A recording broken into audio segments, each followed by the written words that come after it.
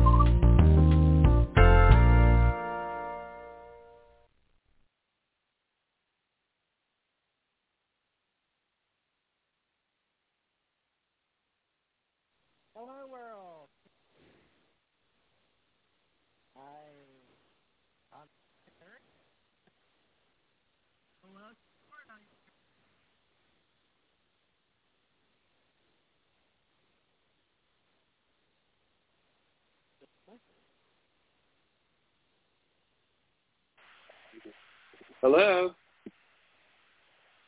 Can you hear me? Hello? Just very barely. I can't really hear you. Can you hear me? Hello? Can you hear me now? Yes. Pretty much, yes. How's your audio on my side? Is this TJ I'm speaking with here? It is. This is TJ Morris, your host for UFO Talk. Great. You're cutting out on my end, though. I can't really hear you.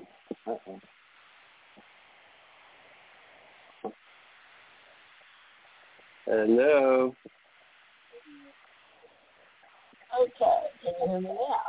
Maybe I've got too many lines into the main studio. Can you hear me now? Yeah, I can hear you. So that's pretty good. Let's try that. Okay, I had the call-in on the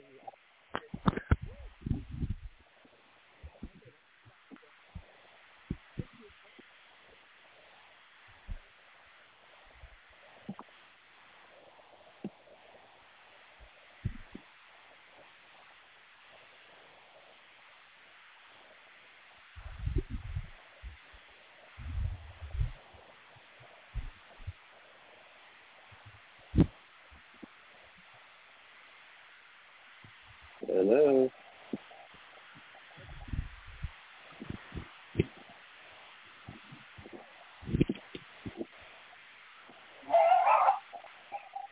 I can hear your dog. I can hear you fussing with your microphone. So. Okay, trying to get adjusted. Let me call in on the other phone. Earl, see, this is ridiculous. 347-945-7207. I'll call in, folks, just like anybody else. What it is I'm transferring communication devices from Mediacom cable into New York through my Block Talk studio, and I'm using my cable vision and my internet at home. So let me turn this other one on and turn this one off. Okay, so is that any better? I'm sitting here with three phones. I don't want to have to go to another one. I can hear you fine now. Sounds good. All right. Looks like we're going to have to keep this 9100 company because it's all cleared. All these fancy ones, all these gadgets, I guess, have got to be cleared tomorrow. All right. We'll have better communication starting tomorrow. Why do I still hear an echo? I'm not sure. I'm using my earbuds here, so I mean I can use my. Hold on one second. Let's see if this sounds any better. Give me one I don't think it's you. Folks, we're going to get. We're getting California, New York, and Florida. Is this any better? Oh yeah, lots better. What'd you do? Okay, you know what? My guess is my earbuds are probably they're just not charged fully. So I don't know if it's better, but earbuds that have the wires on them. That's okay. Can you? Are you sitting in front of a computer? Maybe can you turn your computer down? Do you have sound on? I'm not in front of the computer. The only thing that I have on, hold on, is a little fan. Let me see if I can turn that off. No. Don't worry about your fan. No. Leave your fan on. That's fine. No, I'm just making sure. No, I don't want you to be hot, Earl. I know you're in California. It's mid-June. No. I think we've got it handled between your phone, my phone, New York. It's just the triad. I think California, the Gulf Breeze, Florida, to... What part of California are you in, by the way? I'm here in Southern California. I'm a valley boy. If you ever listen to Tom Petty's song Free Fallin', all those places that he mentioned in that song are my neighborhood. Wow. Reseda Boulevard, the vampires that walk up Ventura Boulevard, all that is like a mile away. That's where I live. I kind of grew up here in Southern California. I'm a native.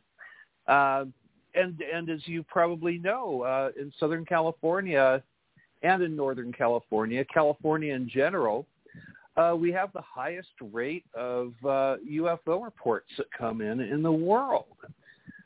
Working for MUFON, I'm chief investigator for MUFON here in Southern California, and we have more UFO reports than anybody. It's just...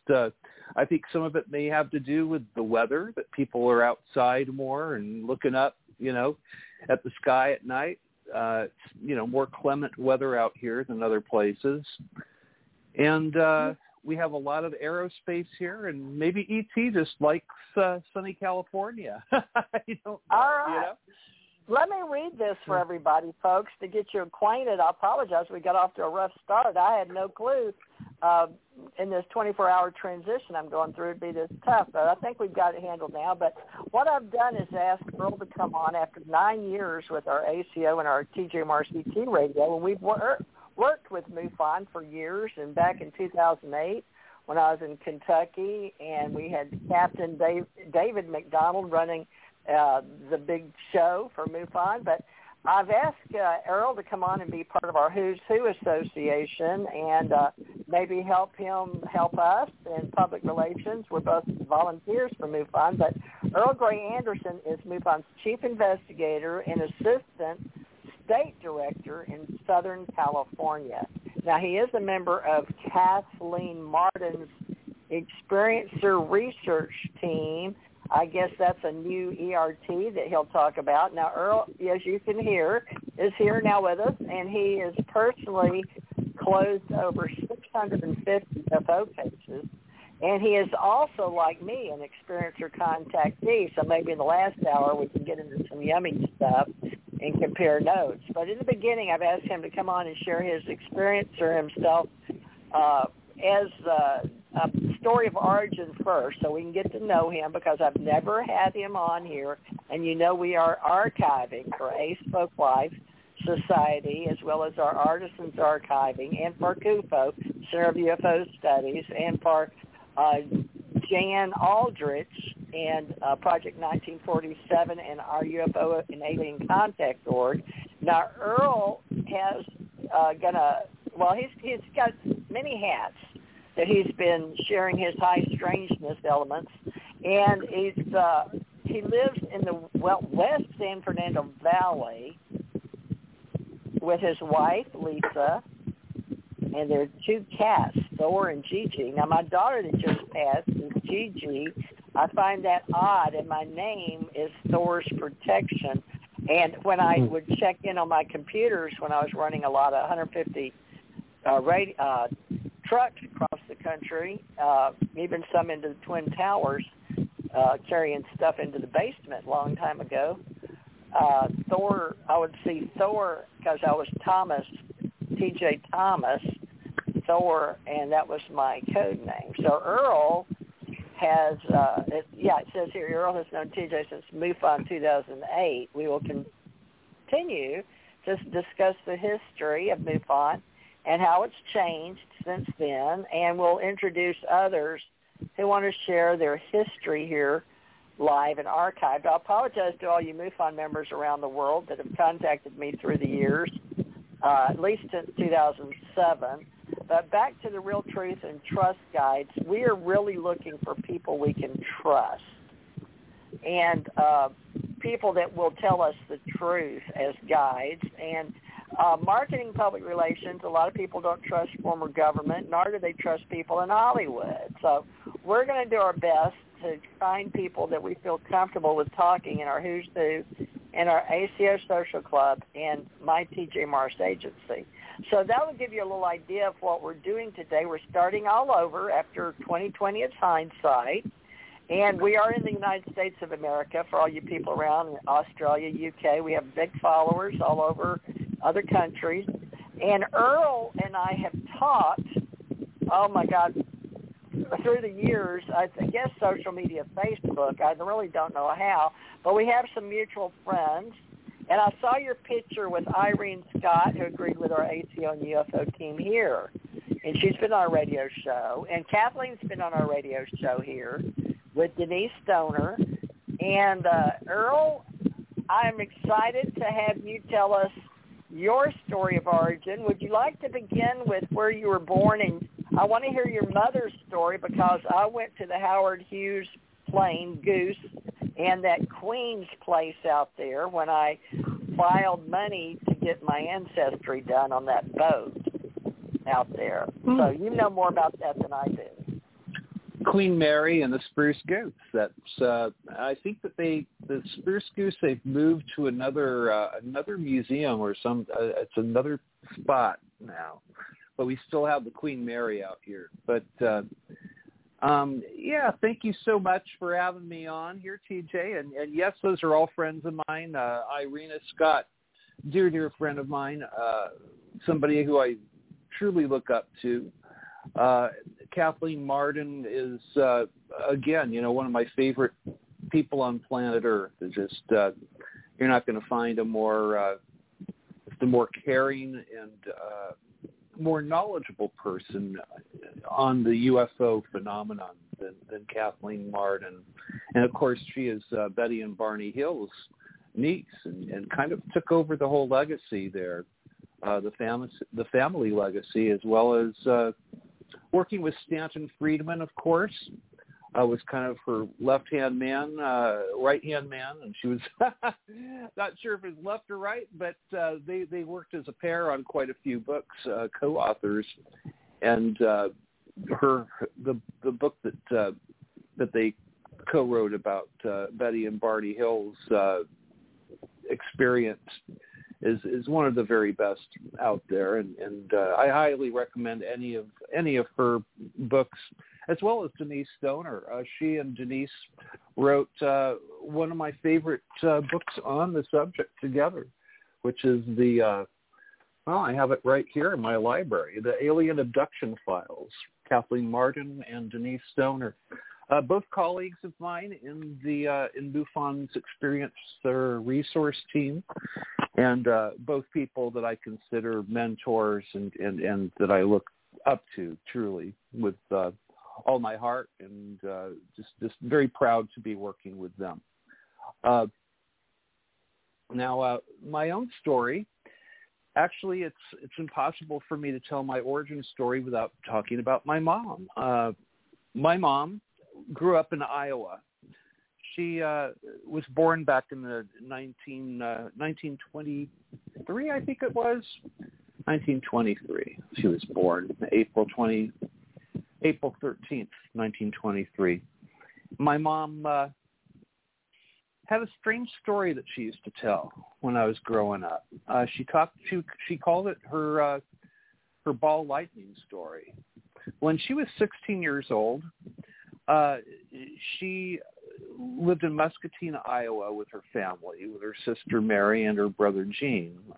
And summers would get so hot and humid there that they had a screened-in porch, and she and her sister would take sleeping bags. They would make they would sort of do a little camping number inside of their screened-in porch. And, it was screened in, so it kept them safe from animals, bugs, what have you. It was much nicer than I've been to Iowa in the summertime. It makes Florida seem like a very, like it's air conditioned. It's very, very muggy. And so she and her sister were outside in their little respective bedrolls. It was around midnight, and her sister was already asleep. And my mom said that she heard this sound like a buzzing hive of bees. She got up on her elbows. She looked to her right, and coming through the screened-in porch was this beach ball-sized ball of sparks. She said that it was buzzing like angry hornets. It was lit up, like you would see like a firework lit up. Sparks were flying off of it. That it pushed its way through the screened-in porch, through the screen, and while retaining its shape, didn't fall apart, didn't explode or anything like that. Usually, if you have lightning, as soon as it hits something, that's the end of it. It's the end of the phenomenon. But this retained its shape, and it pushed its way through the screen, and it moved off towards her sister and was hovering there over her sister, just not doing anything else except just hanging there as though it were observing or something. My mom at this point was quite intrigued. She was up on her, semi-recumbent in her sleeping roll on her elbows and looking at this thing, and it came over to where she was. She said that it came within about a foot away from her face. It was almost like eye level, where she felt like they were looking at each other somehow or another. But she called this ball lightning, and she didn't insinuate that it was anything more than that in when she would talk about this.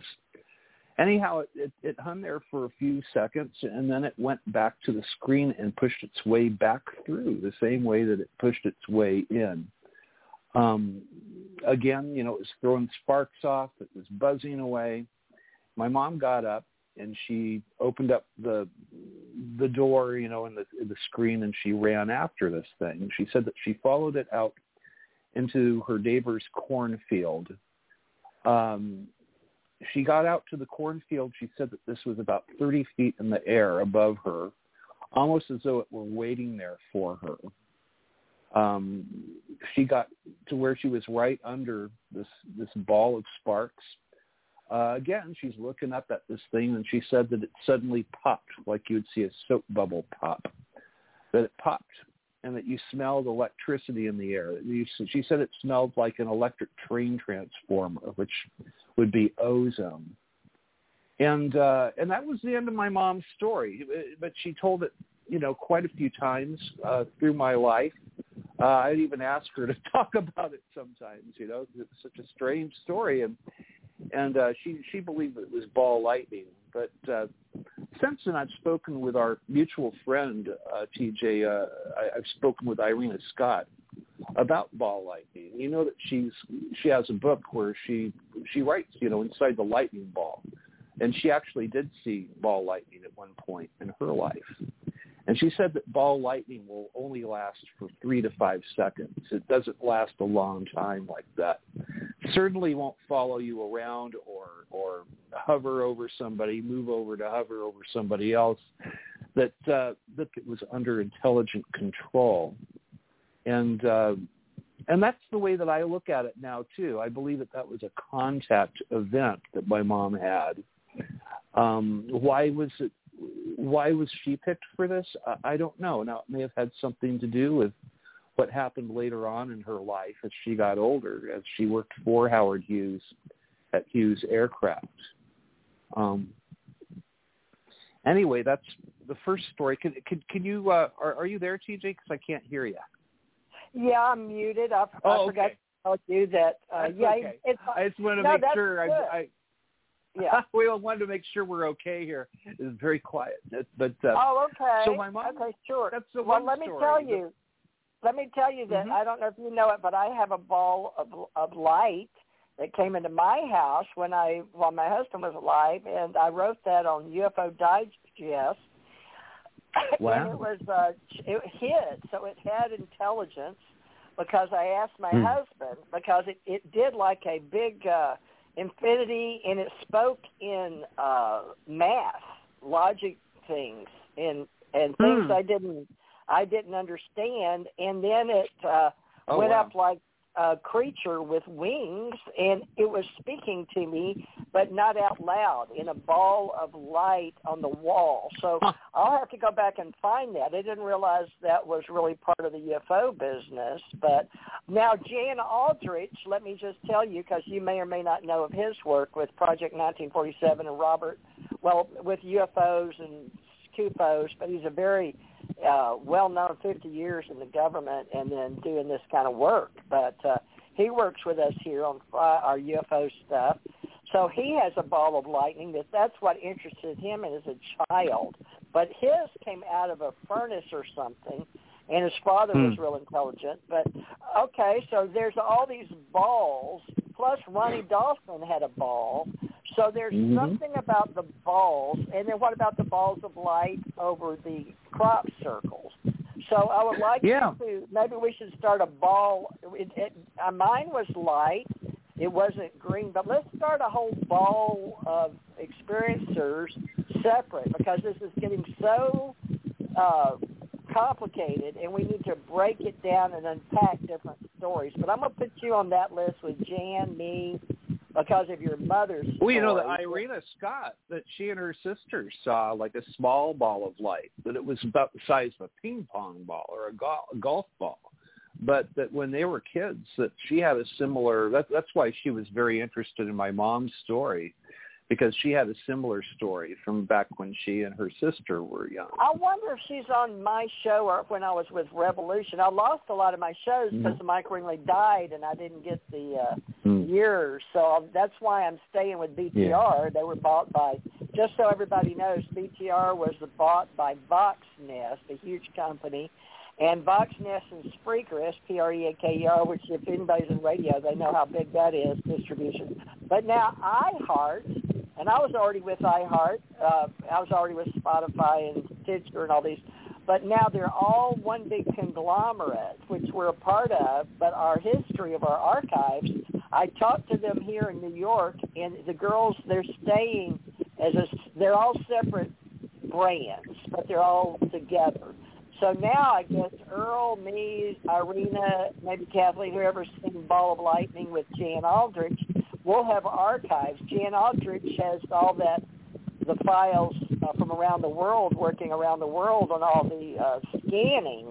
and they're putting it in New Mexico, and that's a whole nother realm that may or may not be paid for by MUFON, CUFOS, and that other group. But we've got all that history right here before Earl came on. So Earl has a ball of lightning with his family, and then we want to get his experience here. So I'm going to turn it back over to you, Earl, because you've got some great pictures and a new press kit. I didn't have any idea, folks, that Earl was a speaker, so I'll put him on our ACIR radio speakers bureau. As of today, I had no clue, and he said that was cool. You like that page, right? That's fine. Sure, yeah, it's a nice page. So, okay. Well, now I'm going to go back to you. I'm going to mute. Sure, thank you. You don't have to do that. It's your show. But, this was the first story that my mom would talk about. And now you'd have to know my mom was a very serious person. She wasn't somebody to just come off with flip stuff. So if she said something like this, you would have to think about it. Other people would have to think about it, especially because people knew my mom's background. Now, the other thing my mom talked about, my mom worked as one of Howard Hughes's two private secretaries. She worked at the Sepulveda office of Hughes Aircraft here out near Hollywood. And she was working there back in the 1950s, mid-50s until 1958. She said that she stopped working for Hughes when I was born. So she worked there up until summer of 1958. And she told a very strange story about when she worked for Hughes. So story number 2 that was very strange that my mom would talk about was that she said that she worked in a deep underground lab in a city under the desert. She said that she didn't know where she was going, that at this point she had been working for Hughes. They would talk with each other over an intercom system. As you guys probably know, if you've seen the movie The Aviator, all that was true about Howard Hughes. He was a germaphobe. He was a recluse. So he would communicate with his other people, with his two secretaries. It's not like he would have face-to-face meetings with either of them. They had the intercom system there that they would speak over. So he said, my mom is who he would have sit in and do stenography at all of the meetings that he would have. He was one of the first guys to work in aviation with the military. And my mom had to have very high security clearances to be able to do just what she did with the stenography, that there were a lot of national security issues and secrets that were being talked about at these meetings. Now, my mom said that he was sent her out on a special assignment. He didn't tell her where it was. He didn't really tell her a whole lot about anything, except that they flew her out to the middle of nowhere, is how she described it. She didn't say which desert it was. She just said the Great American Desert. I tried to pinpoint her down. I wanted to know if it was Area 51, if it was Edwards, if it was White Sands. She wouldn't go there. She wouldn't talk about that. So my mom was careful about how much information she actually did disseminate to even myself. And now that's the first time she talked about this. I was maybe 5 years old. Later on, my mom said, well, I didn't think that you would remember. I thought you were safe to talk to, but you remembered everything.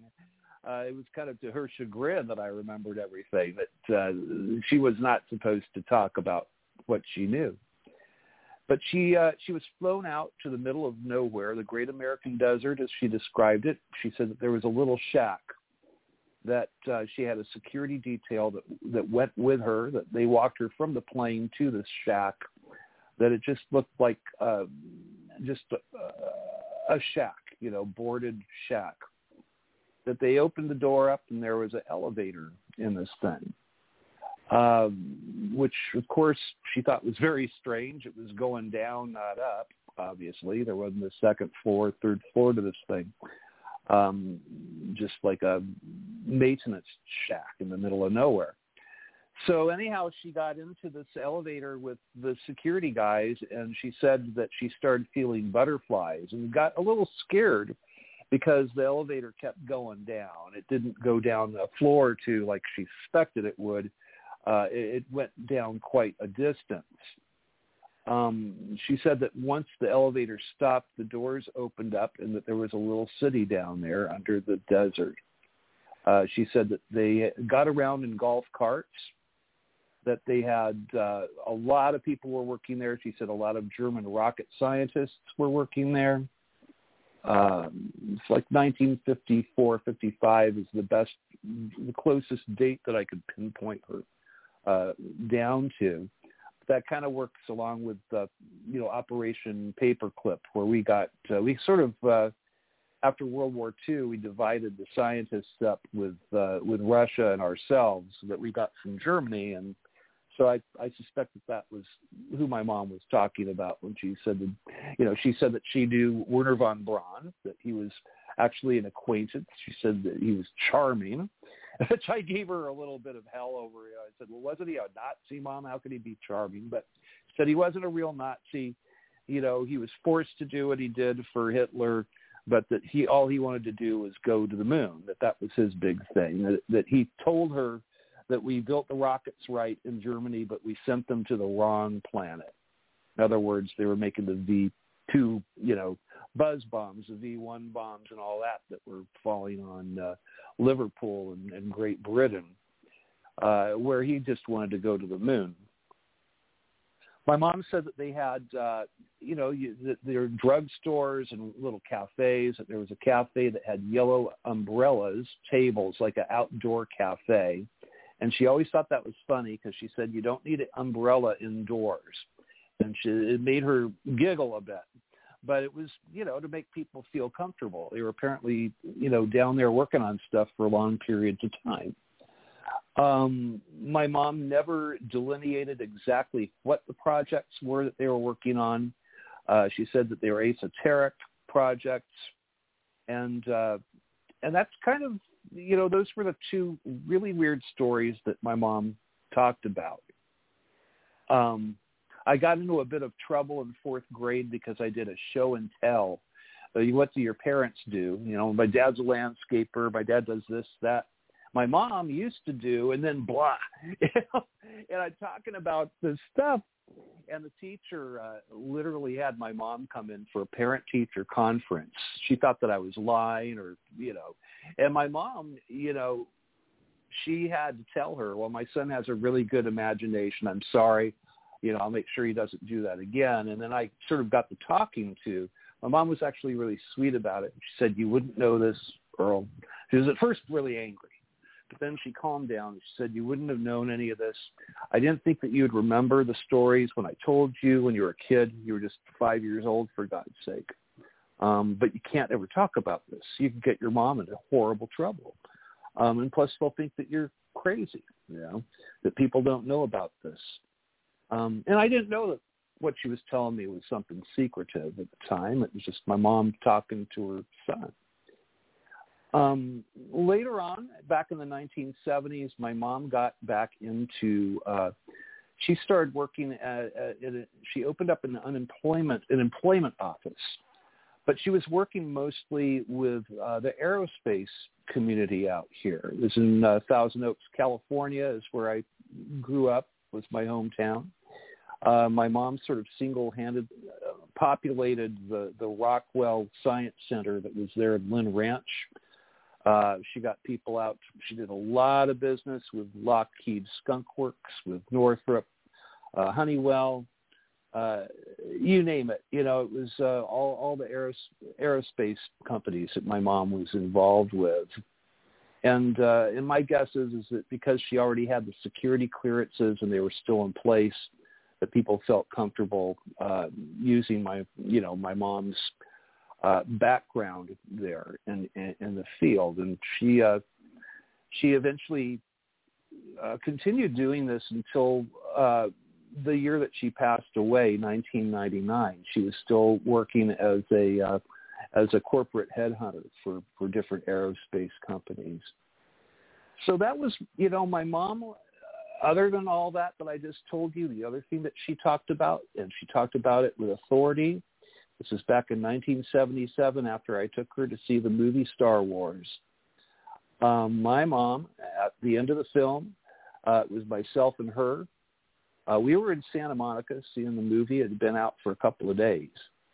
And it was very close, if you think about it, to where her old office was when she was working for Hughes Aircraft. And for whatever reason, I think that the stars were just aligned, and it was the right time and the right place.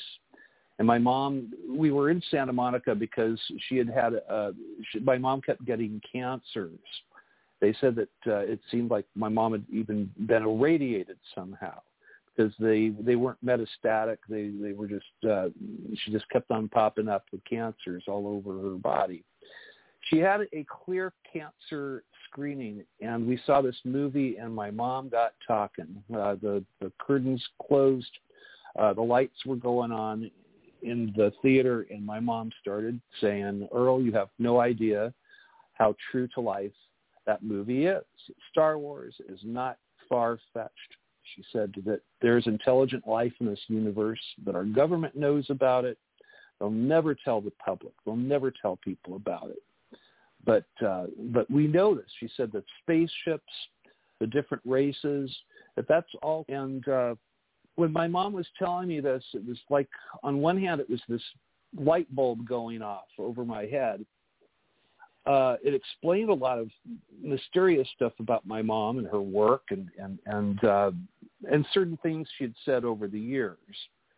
Like when my mom had heard about the Betty and Barney Hill abduction case, I remember her telling my aunt that she thought that was a very likely a true story, that from what she knew through her work, that she believed that the Betty and Barney Hill case was a real thing. And that was back in 1968. I was 10 years old. I heard my mom talking to her sister about this. So this stuff all planted that bug in me, planted it in me when I was a little kid, and I grew up with this knowledge.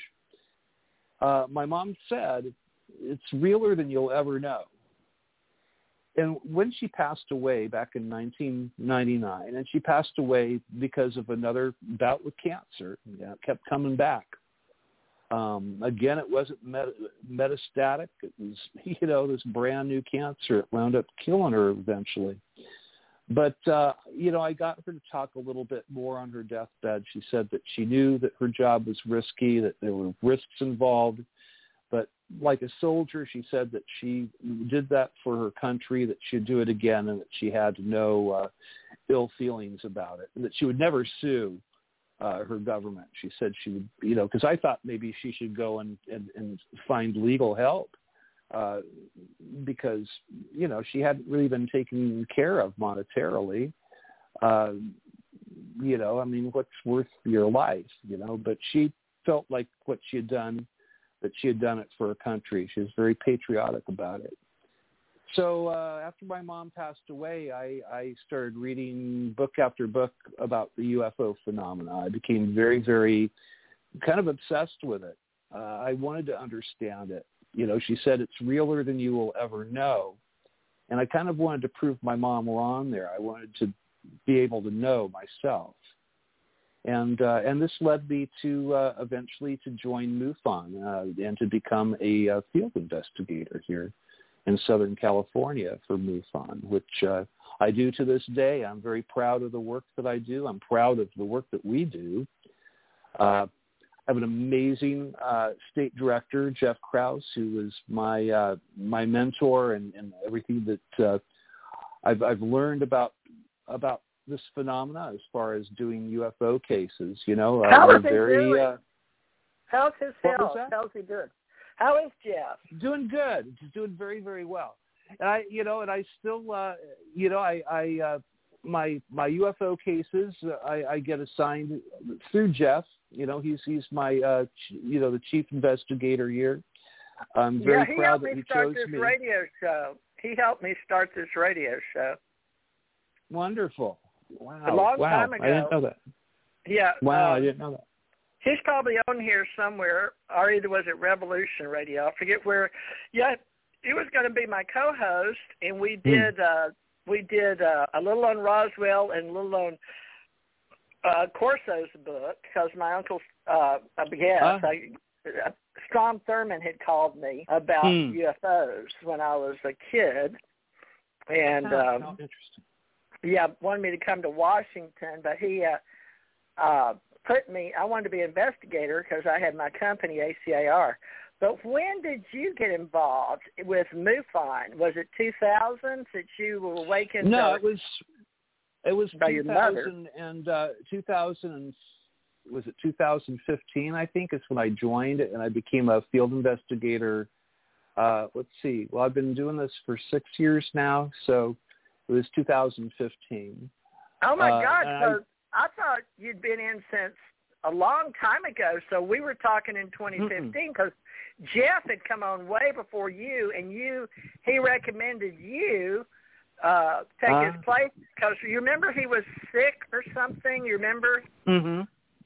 Sure. Or something. But who did 1 or 2 or 3? He'll remember, but that's part of the history now with our UFO Association. But I think that's how I called you one time years and years ago. So it was 2015 or 16. That was. Yeah. But anyway, that's okay. how I got into what I'm doing, and 2015. I started as just another field investigator here, but they liked my work obviously. So, and I'm and with MUFON, it's our creed, is a scientific study of UFOs for the benefit of humanity, and we're very it's very there's definitely you have to be able to do the nuts and bolts part of this to do it properly. But I've also learned that there's more than just the nuts and bolts to ufology. I went into this thinking that I was going to be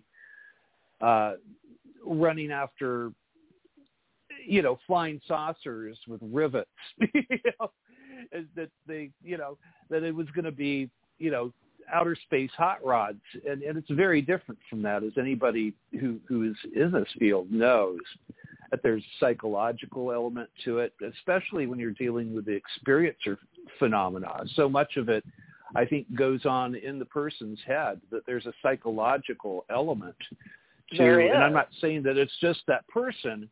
There's it's almost like a dance between us and the intelligence that it's is a consciousness. Dealing with the mind and consciousness, I believe.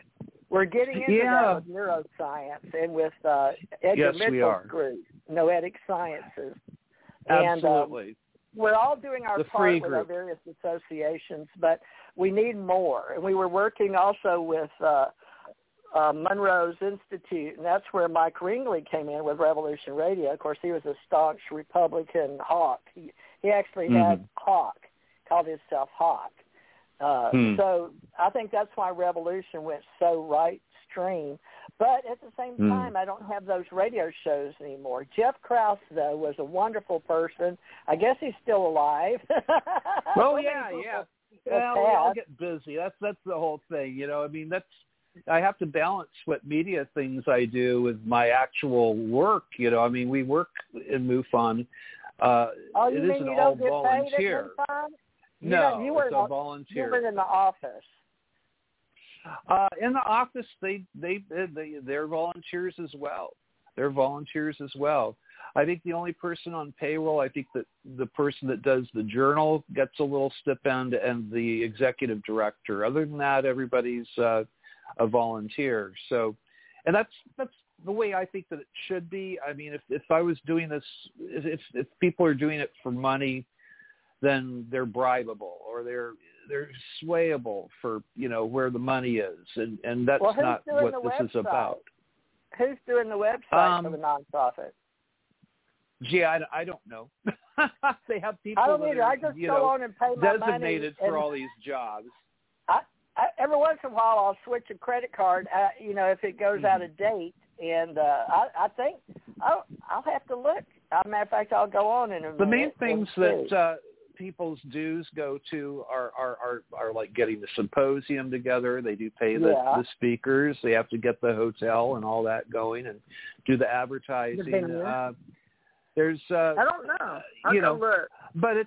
But no, we it is a nonprofit organization, and that's a good thing. I think that's as soon as you get into a profit-making organization, then you bump into some problems. People can have ulterior motives. And I think that the main motive that anybody has that's working in MUFON is to understand this sometimes seemingly ineffable phenomena that we're dealing with, and try, when there are things that are repeating patterns that we see, markers, like even, in abduction cases, there's certain markers, little time again. And I won't even tell you all of those because a lot of these we'll keep to ourselves, because you don't want those out there because then people could go and fabricate that sort of thing. But we see certain markers that repeat over and over and over again, no matter what the person's background is, who they are, education level, etc. And I have people that are, that work as librarians or dishwashers and PhDs and doctors and they may express it differently using different words, but they'll express the same exact markers of abduction and contact that everybody else does. So there's certain things that are repeating that we can look for. And in science, that's what we look for, is repeating patterns and patterns that can be repetitive, Now, unlike most of the sciences, I know that you're, say, an astrophysicist or that you will, or a chemist, for instance, you can put this chemical, that chemical, another together, and you're going to get a certain reaction. And we don't always, we can't do that with things like contact and UFOs and the abduction syndrome. These are things that have to find you.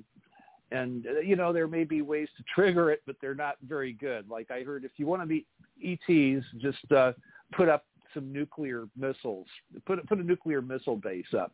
You'll need ETs, right? They'll start hovering over you. But short of that, we have to go on witness testimony. We have to deal with what we have. And so it's different than a lot of the sciences that are out there. But at MUFON, we still try to be scientific as much as possible. We do look for those repeating patterns, markers, and things. And also, I can see certain patterns with even the types of UFOs that are seen. Like locally, we seem to have a lot of the V-shaped UFOs with the lights underneath.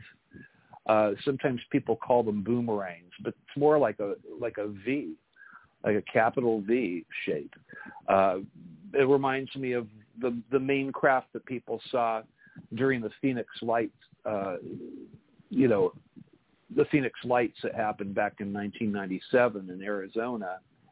But we have a lot of those craft that are seen locally here. It's been confirmed both through the MUFON files that we have, the CMS system, as well as Hynek's old group, and also my friend Cheryl Costa and her wife Linda. They put out their UFO desk reference recently, which I actually had the pleasure of writing the foreword to the 2021 edition of this. But with that, I was able to again see that we had at one time these V-shaped craft. You didn't see many of them, and then there was a spike around 2008, and since then it just kept on. The spike has sort of stayed up there, and it's still a thing here. And lo and behold, I do get a lot of the V-shaped craft sightings here locally. One of our field investigators, who's now gone, he's actually in university going for his astrophysicist, his doctorate. But he saw with an astronomy class here at LA City College. They were doing astronomy on the rooftop, doing their astronomy class, their astronomy club, and they had a bunch of Celestron telescopes out there, all good equipment, and this whole class saw this V-shaped UFO. Everybody except for the professor. The professor is out there messing around with a plosal lens on some other telescope. And by the time they got him to go and look and see why they were all excited about this thing, it had already left. But the V-shaped crafts are something, and that's something that I've been able to prove through the various sightings that we've had out here. It's a thing out here, along with the triangular black, the black triangles. There's hot spots where people see those, by the way. I think they might be ours. Over by Lockheed Plant number 42 out in near Palmdale there, they have a lot of sightings of the black triangles. The R3Bs are ours. Yeah. Yeah. I'm not sure, I mean, I know that it's a UFO. I know it's unidentified, that we haven't said that we build them, and so that's kind of where it sits for me is it's it's unidentified. That's what a UFO means, UAP. Yeah. But it's the same thing, Now, whether it came from, Plant 42 out here at Lockheed or if it came from Alpha Centauri, I couldn't tell you. Do you it's keep kind of an eye beyond on my. them? I do. I keep an eye on them. I do. Do you have any members or that you affiliate with monthly that go out there or have inside reporters? Really, I wish that I was able to get somebody to sit out there and just look for them all the time. But I think enough. Okay. I think enough people know about them. I think that word has gotten out. And I'll tell you what's interesting is a lot of the people that have reported the black triangles to me have been aerospace engineers. One guy literally, he wound up showing me his badge. I had him redact his numbers and stuff because I don't want that stuff, in my records, right? But, he was who he was saying who he was. He worked for a major aerospace company. And after he gave me his report of what he saw, it was, your proverbial black triangle flying towards the Lockheed plant. And he said that he saw this thing land. He said that it landed like a feather. It landed behind the wall there, and it's both Boeing and Lockheed that are in the same relative area. He wasn't sure which aerospace company's area it had actually wound up landing in. But after telling me this whole thing, he said, "So would you happen to know how I could get on this project? I really, really want to work on it." And I had to tell him, no, I really don't know. My mom might have been able to help you some years ago, but she's no longer with us. And, I can't help you more than just tell you that you're not the first person who's described exactly what you just described in the exact same area. That's a thing. And, I had one police officer who reported one out in the Bakersfield area. He was off duty. He was taking his dogs out to do, so they could do their business. And he looks over and there's this black triangle hanging over his neighbor's house. It's kind of on the end of the Bakersfield airport runway there in that area. He said that it didn't have any lights on, that it was just hanging there. It was stealthily. No lights, but you could see like a little protrusion on each corner of this thing and another larger protrusion in the middle. And we usually see the red light in the center, little white lights off to each corner. He said that on the side of this, you could see that there was an indentation and you could see pipes And this was a nuts and bolts craft. It wasn't, he didn't think that it was something that he thought that it was probably something that humans had designed, because it looked so much like something that we would do. It had a sort of a sleek look to it that it didn't have to have. That was obviously for aesthetics. Perfectly silent, evading all of Newton's laws. And he went inside the house to grab his camera, and of course, by the time he came back out, it was gone. They'd turned their invisibility cloak on, but it wasn't there to photograph anymore. So there's a lot of those triangular sightings out here. A lot of the V-shaped craft sightings of those. That's a thing, And then we get the weird stuff that I think is probably not ours at all. Which, the way the rule of thumb I go by, and I'll tell you something, TJ, I don't know if it's just my gut feeling, so you have to take it with just, with a grain of salt here. But I feel like the ones that look like they came off a conveyor belt that you see repeated, and people mention them having the lights in the same spots and all that maybe those are ours. And the ones that seem like custom jobs or change shape, and that we'll see that happen. You'll see something that looks like a spindle, and then it turns into a different shape. It could turn into a saucer shape. I wonder seriously if we have that kind of technology, and sometimes I think that that's probably our visitors, the craft that our visitors have. They seem like they do not come off a conveyor belt. They're not factory built. Okay.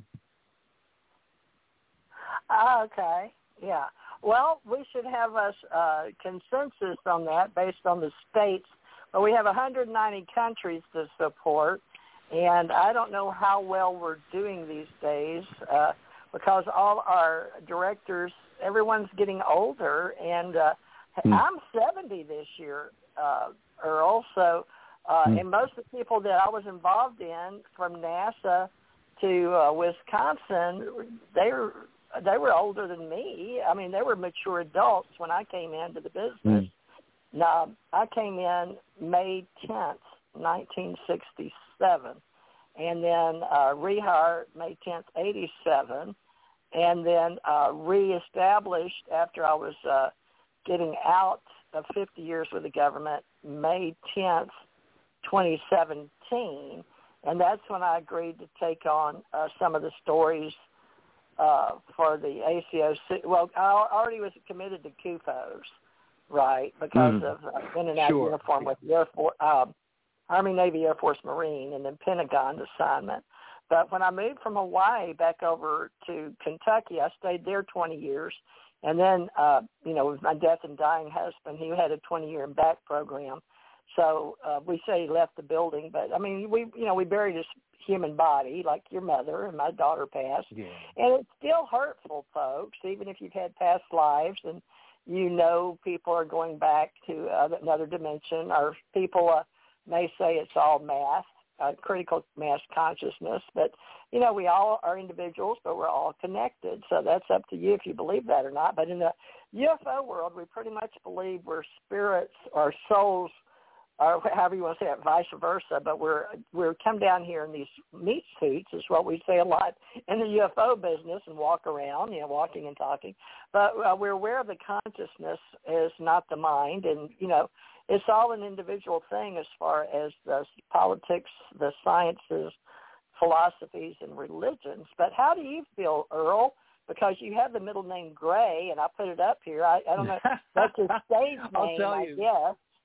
It's my nickname. Earl Grey I'm actually Earl Anderson, and as a ufologist, I've been trying to get my actual last name in there as Anderson, because I'm a musician. Some people will know me as Earl Grey, the musician. I worked out here in Los Angeles since the 1970s. Oftentimes in the professional settings. So it's not Grey it was actually, for UFO? It was named after the tea. It was before Captain Picard said Earl Grey hot too. I changed my name back in 1998 when is that right? 98? No, it was before then. No, that's wrong. 1988.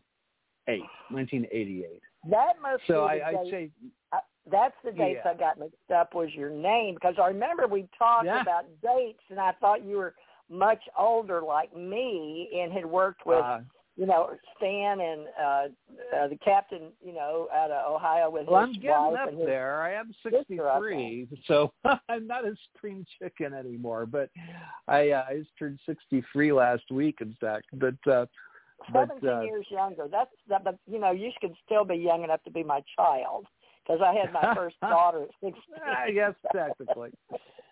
But back in the Vietnam War, we got started early. But remember, I was too young for that. In '67. Yeah, the NASA. I had friends and neighbors that went over to Vietnam, but I kind of lucked out there. I was just young enough that I missed that whole mess. Oh. But thank God. But you lived through it. You remember it, though, right? I remember it very, very well.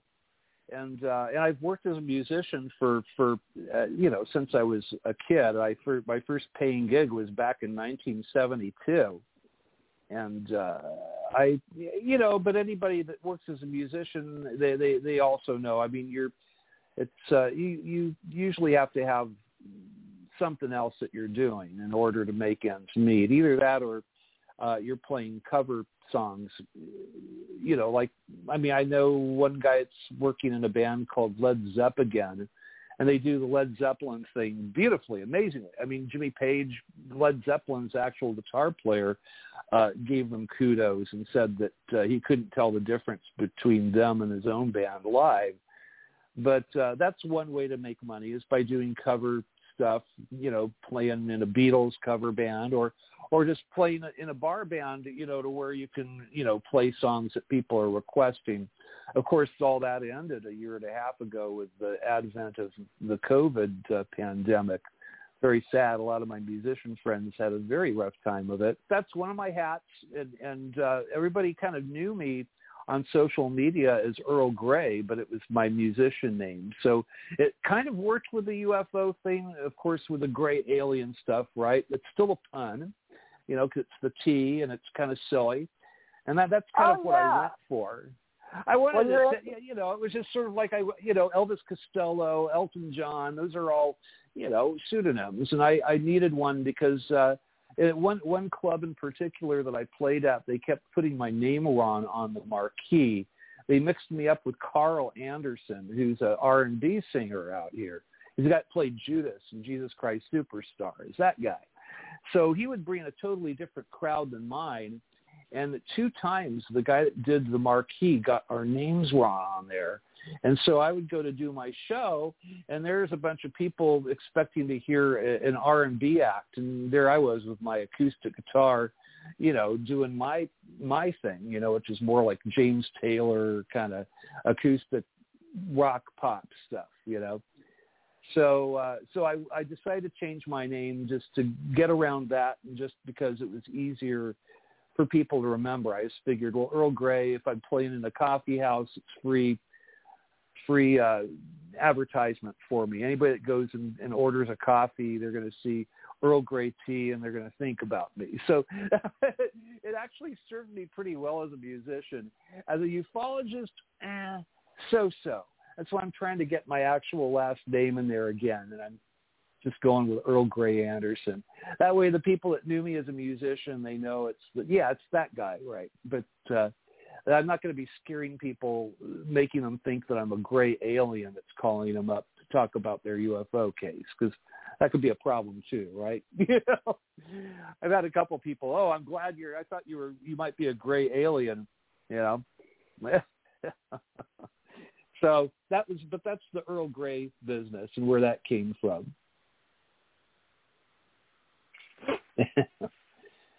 I'm probably not the only musician to have a pseudonym. There's quite a few of us out there actually, but as far as UFOs go, it's been okay. At least people remember who I am.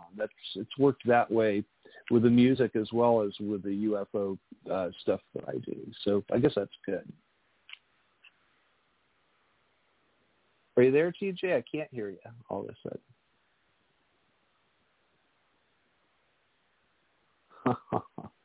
I'm not sure if she's muted or her phone went out.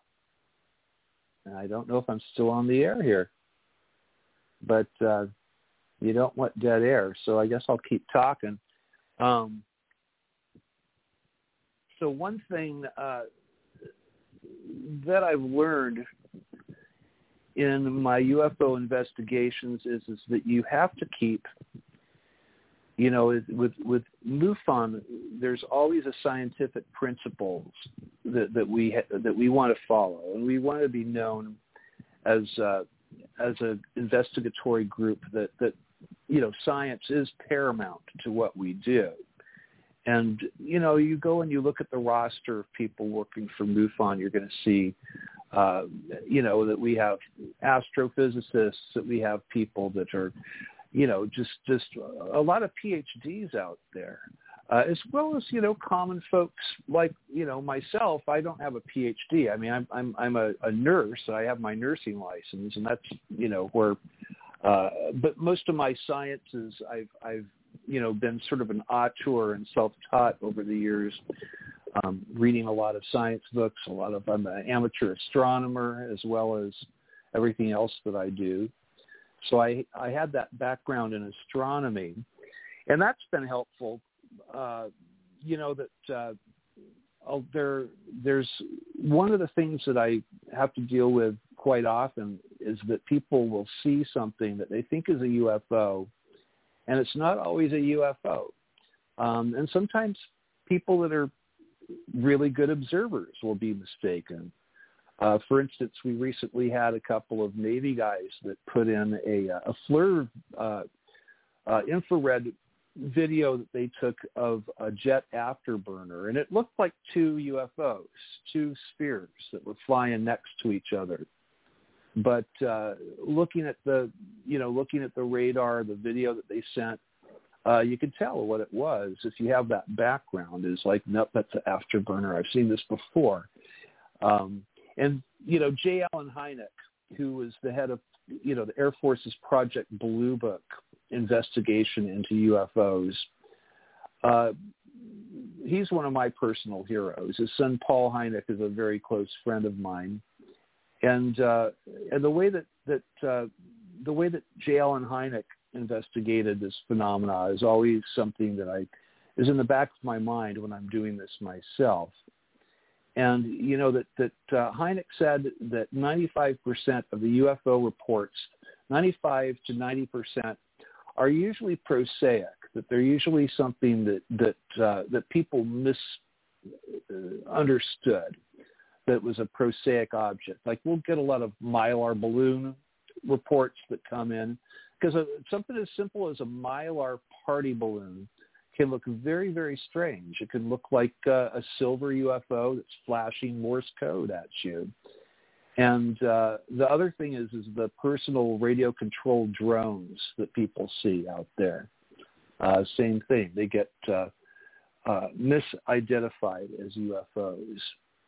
And so a lot of what I do at MUFON is trying to figure out what something actually was. And I'll kind of go through the litany, and I'll go through the various things that we see repeated from case to case. You'll see a lot of the drones that people think are UFOs. That it can be a drone that's on flash mode, and they'll spin around, and it looks like a circular object, like a flying saucer, with a band of light spinning around the center of it. And boy, we get a lot of those. We get a lot of sightings lately of Elon Musk's satellite train, the SpaceX Starlink satellites, and then they look very weird, look very, very strange. The first time reports came in of that, it was like, what is this? Because you'll see like light after light after light, evenly spaced, going across the sky, going across the ecliptic area where, you see satellites going. But this is unlike any satellite that anybody ever saw. It looks like this long train of lights. And but that's what people have been seeing. And I'll get like 3, 4, 5 different reports per month of people that see that. But then I'll get real UFO reports where somebody will see a literal flying saucer. It looks like it came out of a science fiction film. And there's no other way to explain it. As far as we know, our government doesn't have anything that looks like that flies like that. As far as we know, we don't have anything that can reach, 18 times the speed of sound like the Tic Tac UFO did. Tic Tac should have created a fireball. It should have created 18 sonic booms in its wake. It did neither of those. It just made 180-degree turns on a dime, which would kill a pilot if that was a regular craft of some kind or a jet of some kind. No human would survive that. But that's a UFO, and that's the difference between a prosaic object and those objects that are not prosaic. So anyway, I'm not hearing anybody on the other side here. I'm not sure what's going on. So I think I'm going to hang up here, and if TJ wants me on for a little bit longer, I'll come back. So it was wonderful getting to talk with you guys about UFOs. Again, my name is Earl Grey Anderson, and I do work for the Mutual UFO Network, MUFON. That you can, if you see a UFO, just go to MUFON.com, and right on that page it will say to report a UFO, and it's very easy. It'll take you 10 minutes max, and that's where our cases come from. And there you go. So I hope you guys have a wonderful rest of your day.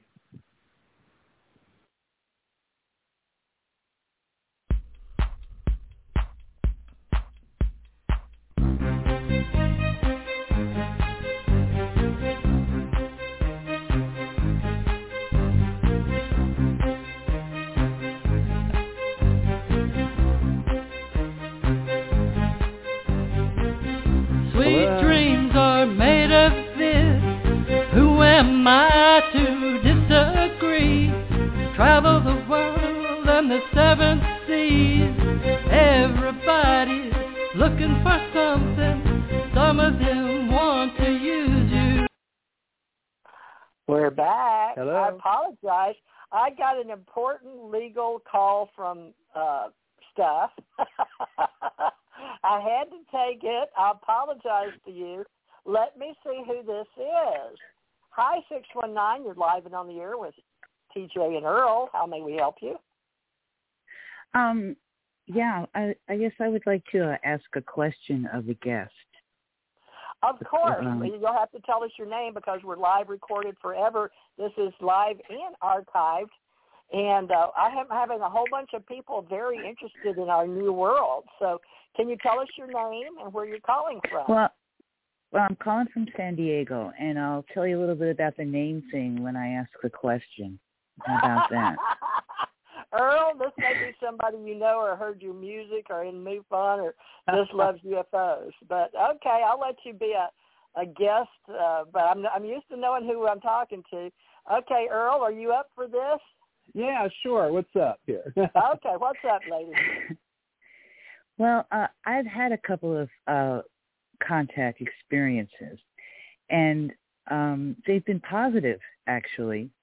But I've never called MUFON, and I didn't know that there was an organization like that until I guess a couple of years ago from listening to internet radio. And I always wondered why I didn't call. And recently I called a friend of mine who I was living with at the time of one of these experiences, and said to him, gee, I wonder why I didn't at the time.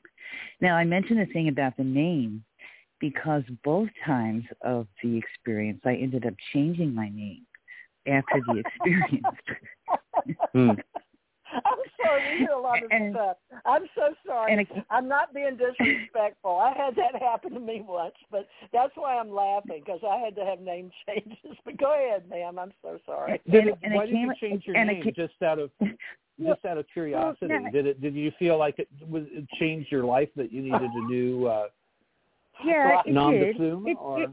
It did, and name changing had been something that I always had been interested in. Anyway, I'm a person who's always been interested in literature and storytelling and drama, and also in the significance of name changing. Like say at around that age in my life of the first name change, I had learned that Native Americans changed their names at stages in their lives, as they went through in certain initiations, and I thought that was true. And I had been named at birth with a name that didn't feel like it was mine, and that had been like a family story too, So, and I had been, but what I wanted to say was when I came across this show today, it was right at the part. I was reading the liner notes as I was listening to you, and I was reading about how you changed your name, and I thought, wow, that is a catchy name. Wow, yeah, that's a great name. I like it. You're a musician, and I am also. So I thought, that's good. Well, maybe this can work for you now, right? It's a whole new world. Tend to change their names quite a bit, And I think some of that's like Bob Dylan. His name was Robert Zimmerman, and he felt like, I'll tell you, as a musician, the way it kind of helped me was it was almost like taking on a role of someone else. It's like Earl Anderson is maybe limited to in his musical influences and how far he can go, but this Earl Grey character, maybe he can do a little bit better, and that was it's part of the character. It's part of the character, And then I also had known that that in my family, in the ancestry, there wasn't any. There was illegitimacy, is what I'm basically trying to say. So there was no real family name that anybody was carrying down anyway, So it was like, it's all drama, it's all character, I might as well just make it up. And anyway, it's interesting though. There is some kind of a name thing. The story even gets it's actually quite complicated. As though there is in the contact, if there was that there was a higher intelligence, let's say, involved in the contact. Now, because what happened was, and this, I guess this is why maybe I didn't ever call anybody or even really talk about it much ever in my life, is because what happened was, here's what happened. Here's the story.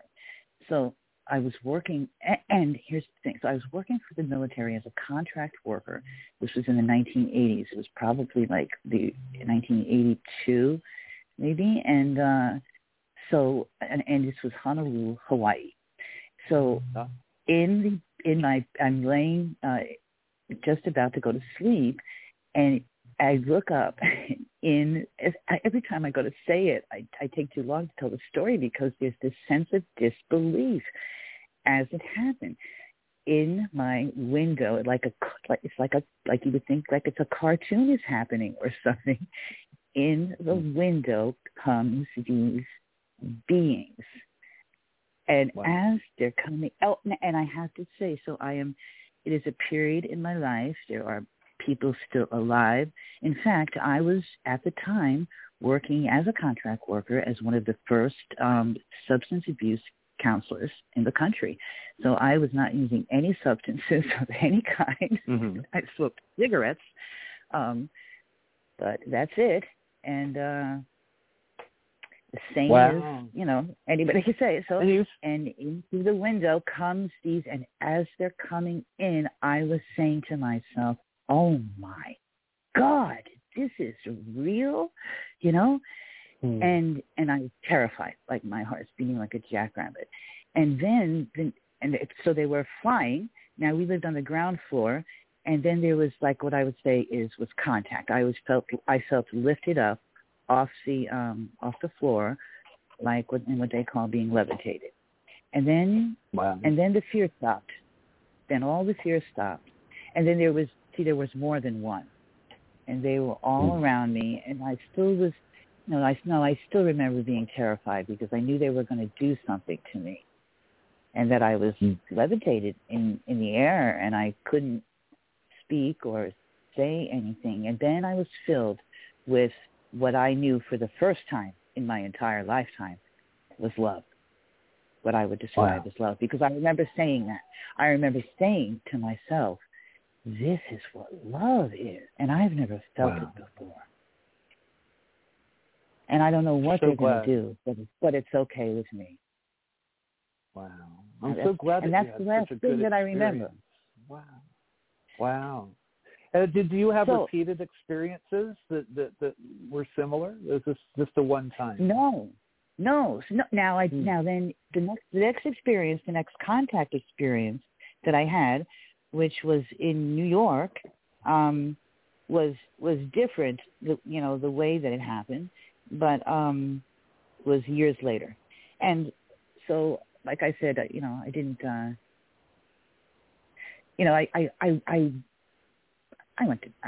don't remember anything else.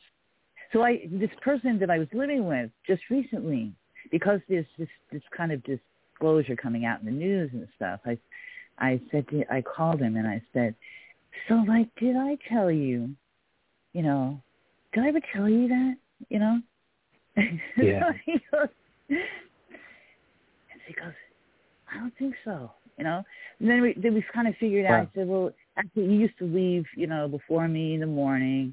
I remember telling people, I told the guys at work. It was like. That's brave of you. Right, and I remember going. I remember the only book I could find. Yeah. The only book I could find was that Whitley Strieber book had just come out at the time. See, I remember finding it, and I can remember I have a clear memory sitting on the edge of my bed looking at it because I went to find it, and I remember reading it and saying, "No, but this is nothing like what happened to me." So then I was like, "Shit, what am I going to do? Who am I going to talk to about this?" So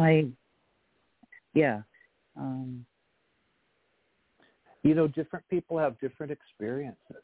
And I think that there's more than just one race that's visiting us. And I think that there's, among different races, that there's different agendas. I mean, if you look at humans, if you meet somebody from California, they're going to have a different agenda than if you meet somebody from, from Russia or China or the Congo or where, just people are different, and it a lot depends on what their personal agendas are,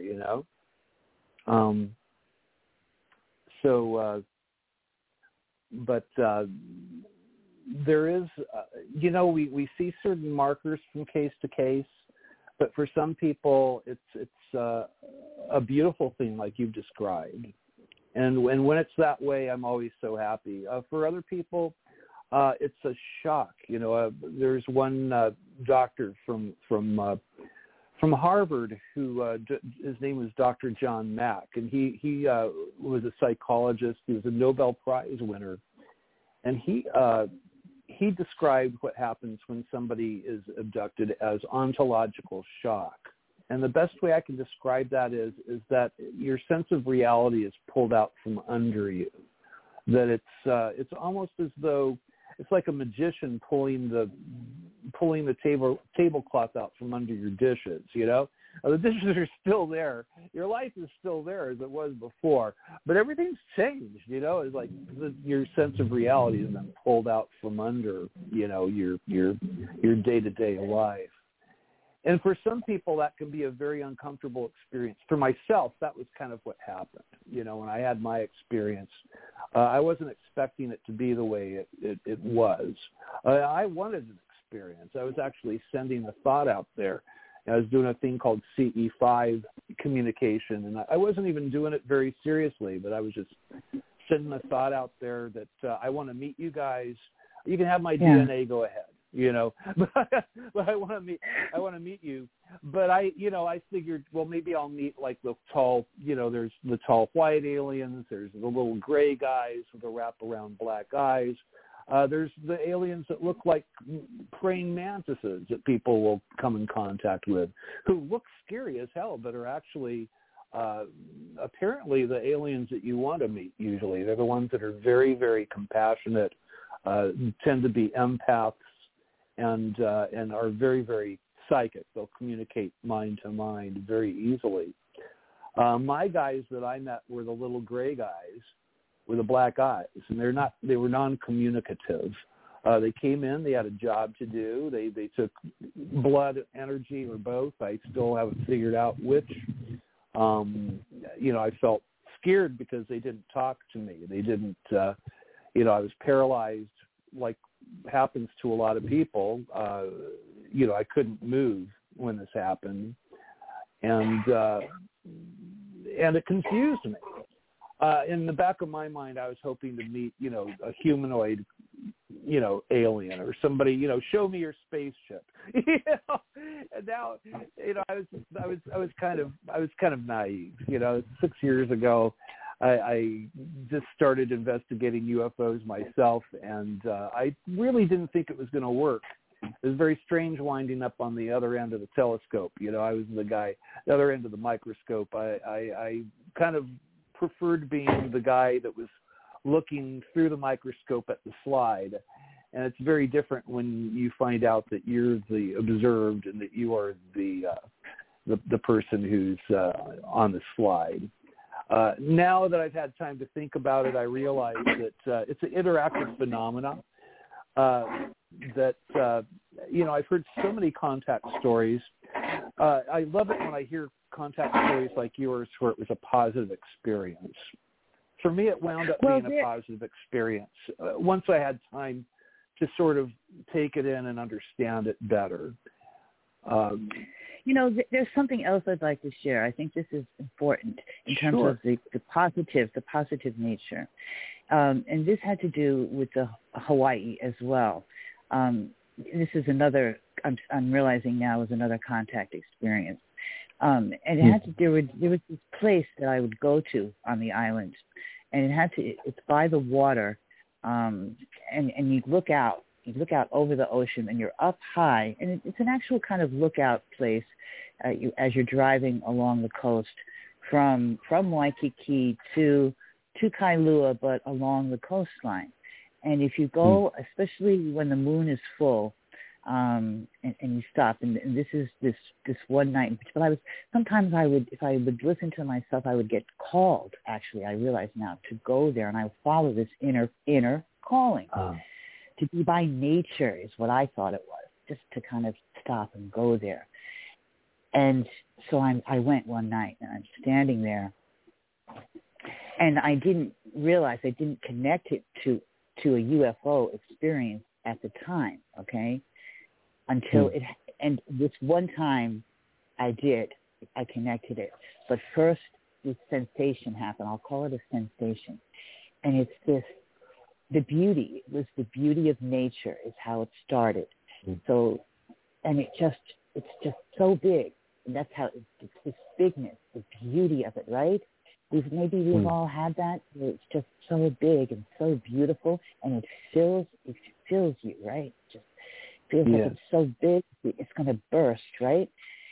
And when it was happening, it was like not a voice like you're hearing voices for real, but the voice said to me, "This is us. This is big love.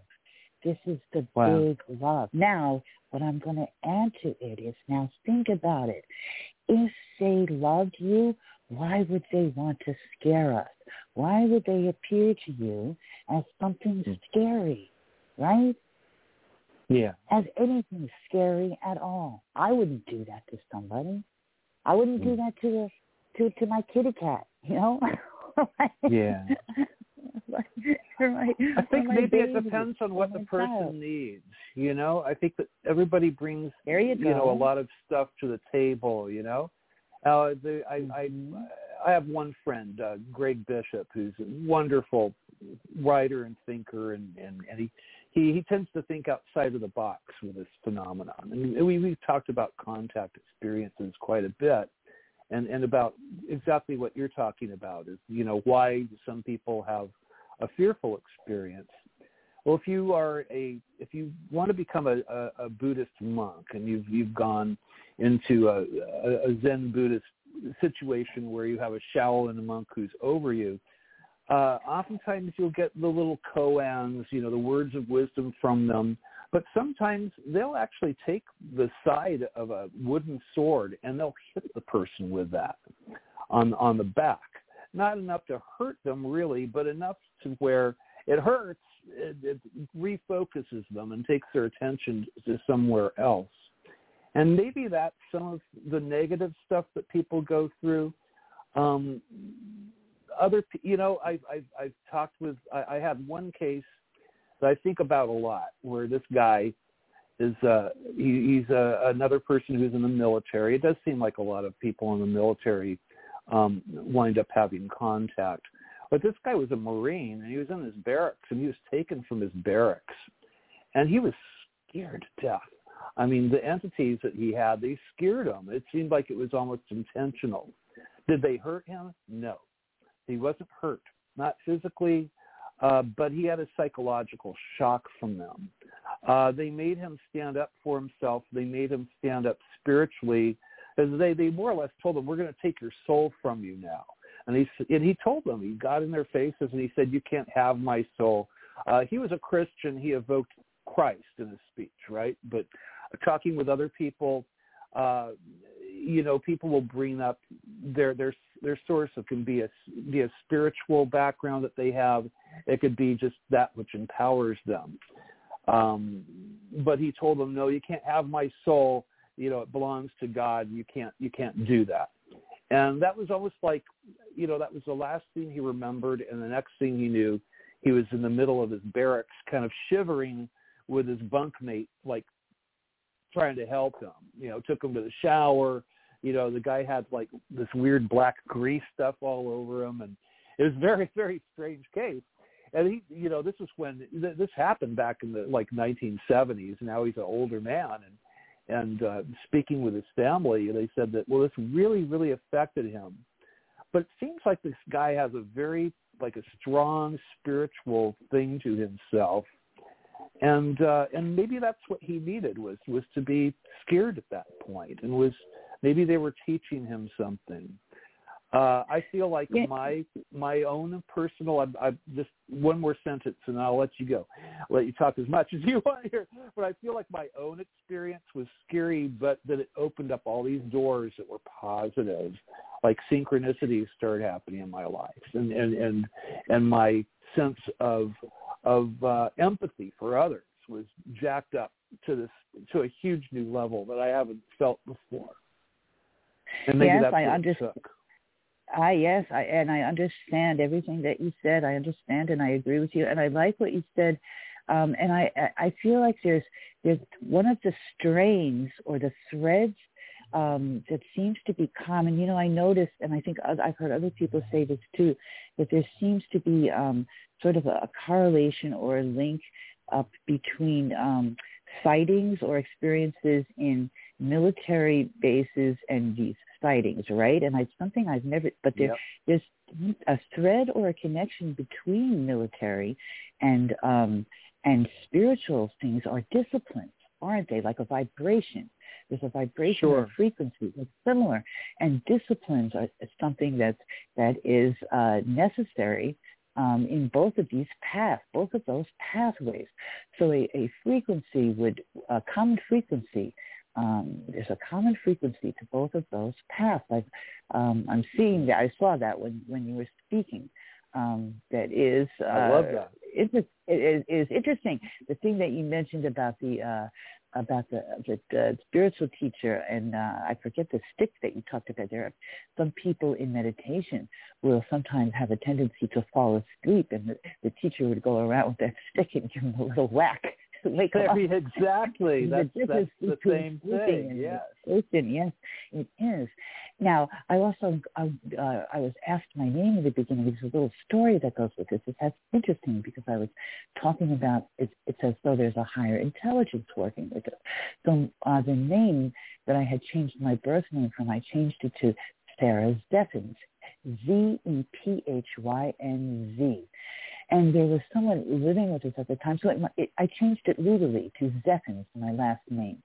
So my father, who was living, my father, who was in the early 80s, and it made it very easy to change it legally. So I changed it legally, my last name, and there was a flow to it. People just began to call me Sarah Zeffins, my first and my last name. I had it changed legally.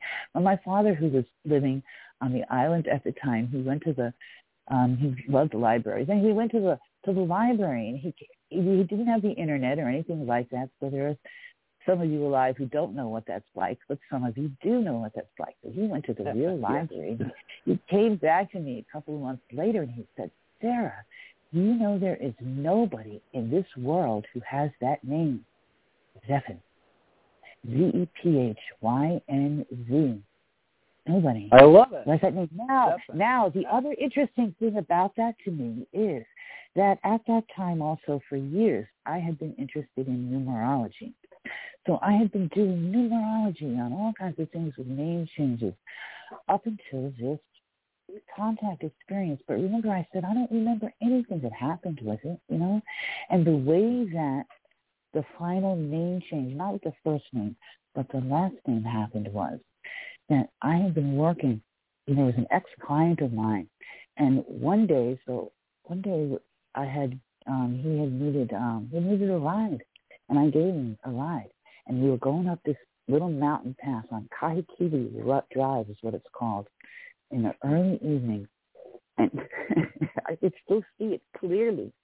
And you know how you just get that energy? You can feel it. Mm-hmm. I get it sometimes, and his name was Eugene, and I could feel it. I had one of those clairsentient moments.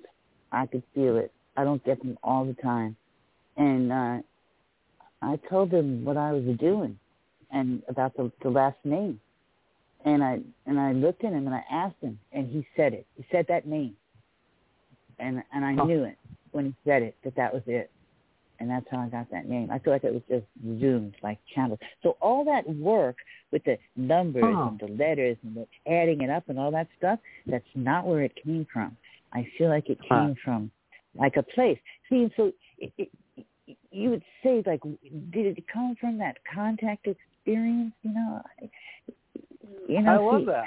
Well, it was meaningful to you. You see, it was meaningful and your other name wasn't, right? This was a name that you picked for yourself, and it was meaningful. And there you go. I mean, that's a good and positive thing. So, and it reminds you of your experience. It reminds you of Hawaii, I'm sure, and that can't be a bad thing. It's a beautiful area, Yeah. You're mentioning, I was thinking Diamond Head, is the one place when you were talking about your feeling of beauty. But I've been in that area. No, this is on the windward side. This is on the windward side. Okay. Are you talking about the drive between Waikiki over to Waikoloa area, across the mountain through the tunnel?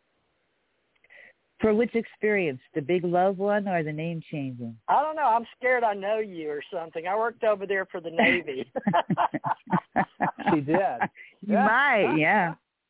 Okay, I was in the military, roughly, or in the government, we'll say. NASA, Houston, May 10th, 1967. But my papers were all signed and filled out before that, but that's the date. But I got transferred from there to New York, Chicago, Great Lakes, Denver, Lowry Air Force Base, Edwards, somewhere out in the Vegas area, and then Hawaii. And then so Hawaii, I was up there 88 to 94, I think. When were you there? Okay, so I left, though, in 87. Oh, no, and then I came back again, though. I went back again, though, there, and I was still doing, so you know what NASAP is then? I know what uniform in and out. I was personnel information security and worked for Pearl Harbor. And even the gentleman that had to have his clearance to come on and be in charge of the entire island, because everybody was under investigation, I had to clear him. And he and I had, I didn't have his paperwork proper, and he and I went into it. Do you know who I am? I was like, I'm sorry, I'm just doing my job, man. You know, so it was a rough time for me in intelligence, but we learned how to clear. Yeah, I learned all the classifications and all that. So you are GS, our former GS? But my friends were. So I was just a contract worker. In fact, the gunny sergeant that I worked with, he said you're going to be like a paper clip someday. He goes, you're going to be like a rubber band. He goes, that's okay. So you were office supplies or something. But I worked on Kaneohe Marine Corps Air Station Base. It was beautiful. Too, Kaneohe Base. I was 13 Corps over there. Yeah, I was the woman in black. You remember them hanging some grapes out there on the helicopters? Yeah, but it is. I was young, you know. I was too. I'm going to be 70, lady. Now, you got to tell me a name, man. This is not good. I own this station. I've been here 9 years, and I'm celebrating. Earl came on after 9 years. Well, however long I've known him. I thought it was many more, but at least since 2015. 6 years, probably. But, yeah, about 6 years. And okay, so you were a contractor, a government. Do you know? Can you say? I mean, it's part of your history, but you know. But I see. But it's interesting. So my little rubber band paychecks, you know, went out to a different name because I changed my name right after, and then right after I changed my name, I ended up leaving there. Yeah, we used to go by Social Security numbers when it was hard copy. I was in when we still had hard copies. I had control of the files over in OPM area, or Personnel Information Security. I got in with all the files on the island, see. So you would have had a hard copy over there if you were. But now government contractors came in. I mean, like I could tell you names of the people that I worked with. You know what I mean? Like of the maybe we should do this off air because we could do that. It's perfectly okay if you want to remain anonymous. I never ask people their name if they're uncomfortable with, you know, sharing it. But you know, something interesting now. There's such an interest from our visitors in the military. I mean, it's just over and over again. It is. I mean, the Marina guy I was telling you about, and I'll tell you, so many people that I talk with, so many experiencers. You know, one woman I was talking with, the first time she ever saw a UFO, her dad had been transferred to another Air Force base, and they're driving there, and she's looking out the back window of their station wagon, and there's this silver disc that's following their car. How often I've heard these stories, you know. My mom, technically, she was never in the military. She was a contractor, like you're talking about. She worked in a contractual way. As you know, that's what Howard Hughes was doing as well. I mean, that was the first, you know, military. One of the first. I talked with one guy, Richard Souter, who's written a few books about our underground bases, and he couldn't tell me a whole lot about Hughes. When was this? Yeah, you know, Richard, he's an interesting guy, and he told me he couldn't tell me. I need to tell you something. Your mother, when you were talking about your mother, you've never read my book, Roswell UFO Encounters, have you? I have not, no. I talk about underground base and the golf carts. So you didn't know I wrote about that stuff, do you? No. Most people have Richard no Souter clue who writes I am. A lot.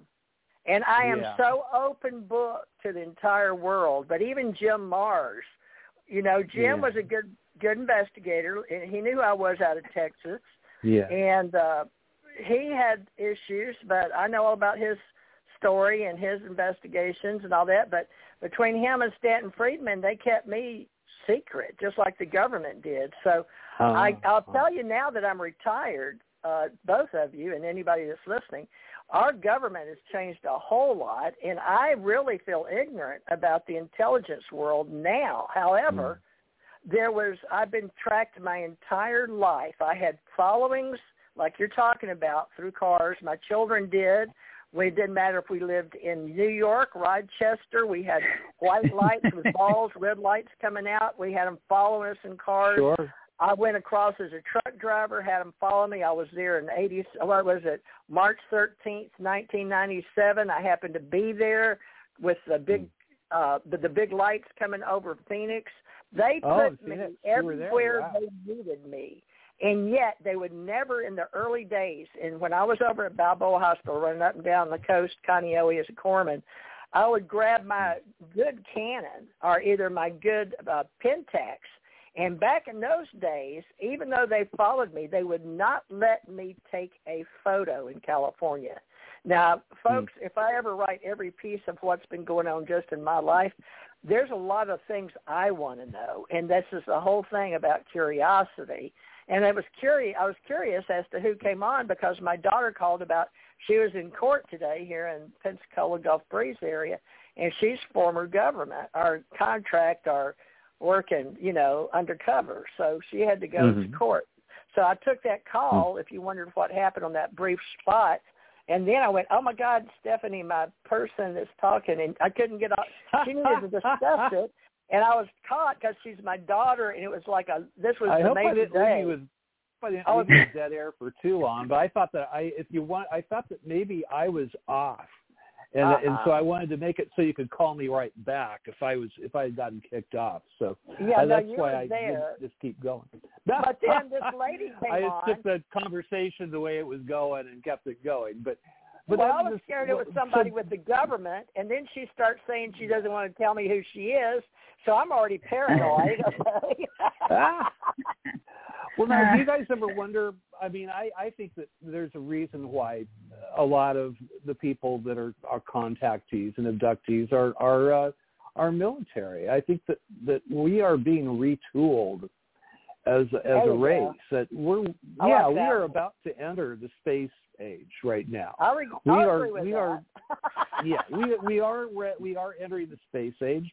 We're about to merge with our artificial intelligences. That's going to be exponential evolutional growth that happens in the human race. And yet here we are, throwing, weaponry at each other, for, a little, difference in political ideas or, different color skin or different religion. Boy, oh boy, we're suddenly at each other's throats. And I think that worries our visitors, that whether they're all, I think that some are dimensional, that some are interstellar. But I do think that it's probably a little bit like the Star Trek world out there where, one race knows another and you have to kind of follow the rules and then you're allowed to be spacefaring. But if you're a danger to everybody, you got to figure they're going to not let you do that, Well, and I think that we're to that point. You're talking truth. Retooled. Are you talking truth? Do you think so? Because Jim Mars got pissed off at me because I wouldn't come forward legally, and I still wasn't. My husband and I still, we needed the U.S. With the last time we checked in, we were cleared through the U.S. Treasury. We were hauling U.S. Treasury money and Microsoft laptops, so we didn't need to lose our jobs. And Jim Mars was very insistent and got, talked to Dirk Vanderplug about me writing reality, but like it was not real, but it was real to me. But I wouldn't come forward to him and let him write about me. But Stanton did the same thing. Stan Friedman, we talked. It's on my AT&T bill for years, And he and I talked about doing a book as soon as he got finished with Kathy out of New York. His, I knew he had somebody in New York helping him. But I did put some of the stuff just to sort of let people know, because he and I worked on a case. Earl, one of the first cases was the Jesse Marcel case. And I promised Jesse Marcel I wouldn't give up on that. And the Smithsonian, Jesse Marcel. Denise Marcel is a dear friend of mine. Denise is a good friend. Yeah, she's love a that friend of family. mine, but I've never talked to her. But she is the daughter of Jesse Marcel III, is our second. Her second. Her Jesse Marcel first was her grandfather. Yes, yeah. Wonderful family. Well, she may not know I met her grandfather. I don't know. She and I have never talked. I'll have to have her on the show. What do you think? You can ask her if you decide to come back. But remember now, people listen all over the world, and we never know who's calling in. But I've never let somebody interrupt an interview I was doing like this. So, Miss 619 San Diego, are you going to give me a name to go by? Because I'm here all the time. And you must be a BTR person because you found me. Blog Talk Radio is what I mean, right? Sorry, I had muted myself. Sarah. My name is Sarah. Okay, good, Sarah. I like that. My grandmothers both were Sarahs. Is it S-A-R-A-H or S-A-R-A? S-A-R-A-H. Okay, but I don't care if that's your stage name when you sing or play. I just need something because, there's a lot Sarah, of Sarahs. You still sing and stuff? Or you still do your music out in San Diego area? No, I have not. I've taught. Oh, okay. I've taught since I've been here, but I've had some health issues. I had a stroke and I'm sorry. No heavy health issues. But. Yeah, it's been a hard year too for anybody who is a professional musician. Everybody had a very difficult year. Now finally people are playing out again. I just the last year I pretty much just spent doing my UFO work. There was no place to play and nobody to play my guitar to except my wife and my cats. So I kind of took a little break. Let me ask you a quick question. I saw To Tell the Truth last night, and RuPaul was on there and asked somebody that's seen the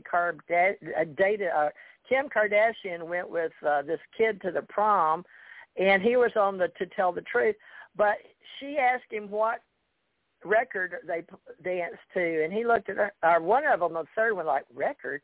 And then the other girl next to him said CD, and then I think the other guy said 8-track, the guy that is the host. I can't remember his name.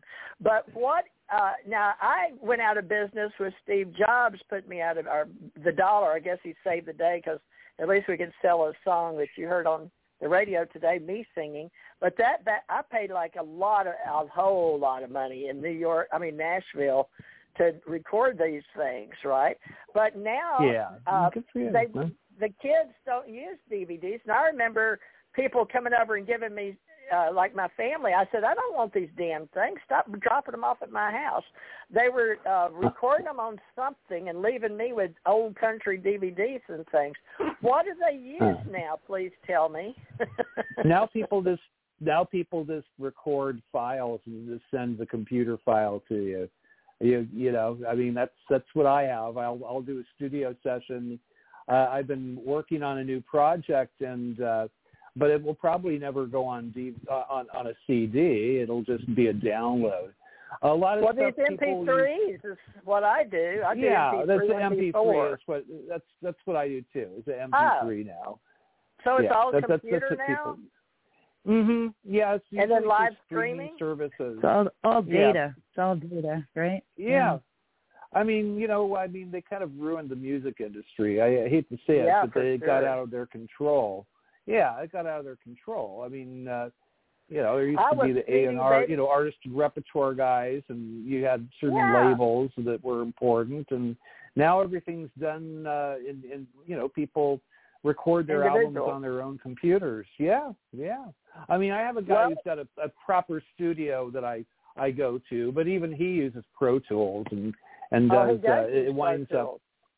That's what I used. Up being studio stuff.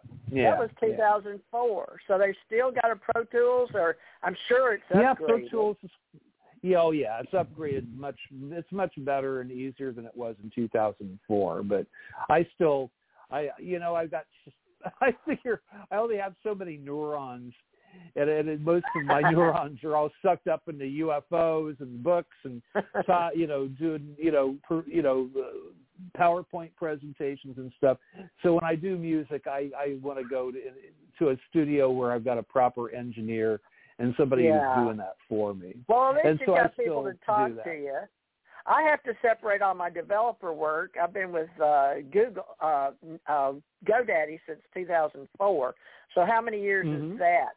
What is this, 21? I get lost in my 21. multi-phase spacing up there, running around in 17 years. How many? GoDaddy, 17 years, I think, yeah. Okay, well, I started with them in 98, actually, but we had different files with Wild West, and then I got in a big argument in Owensboro with my guy that was running my computers, and they blew it. They took my entire computer and wouldn't give it back, and they had me, and I think the government took our hardware. It was me, and do you know the name? Now, you're in the UFO biz. Surely you know the beginning story with Don Elkins and in Kentucky, where it all started a long time ago, right, in the UFO business with Kentucky. Don Elkins, you remember him? Sure, yeah. Carla McCarty, but what was Carla's name before it was Jim McCarty and her got married? I can't remember Carla. I'm not sure. I'm not sure. She was channeling There's a lot back of when people. I was channeling. A lot of she people. And I were talking. She and I. Oh my God, that girl! She bothers me. Carla was over at. Where was she? Was on the phone when they were talking to Steve. This UFO business, folks, you got to realize everybody knows everybody, and don't kid yourself if you think they don't. Yeah. But we knew everybody was everybody. And I was in Hawaii, and I was in Kentucky, and my husband did a 20-year back program. I guess I did because they had me on the government contract. Sarah, they moved me from, oh, my God, people. All of a sudden, I've gotten really famous in June.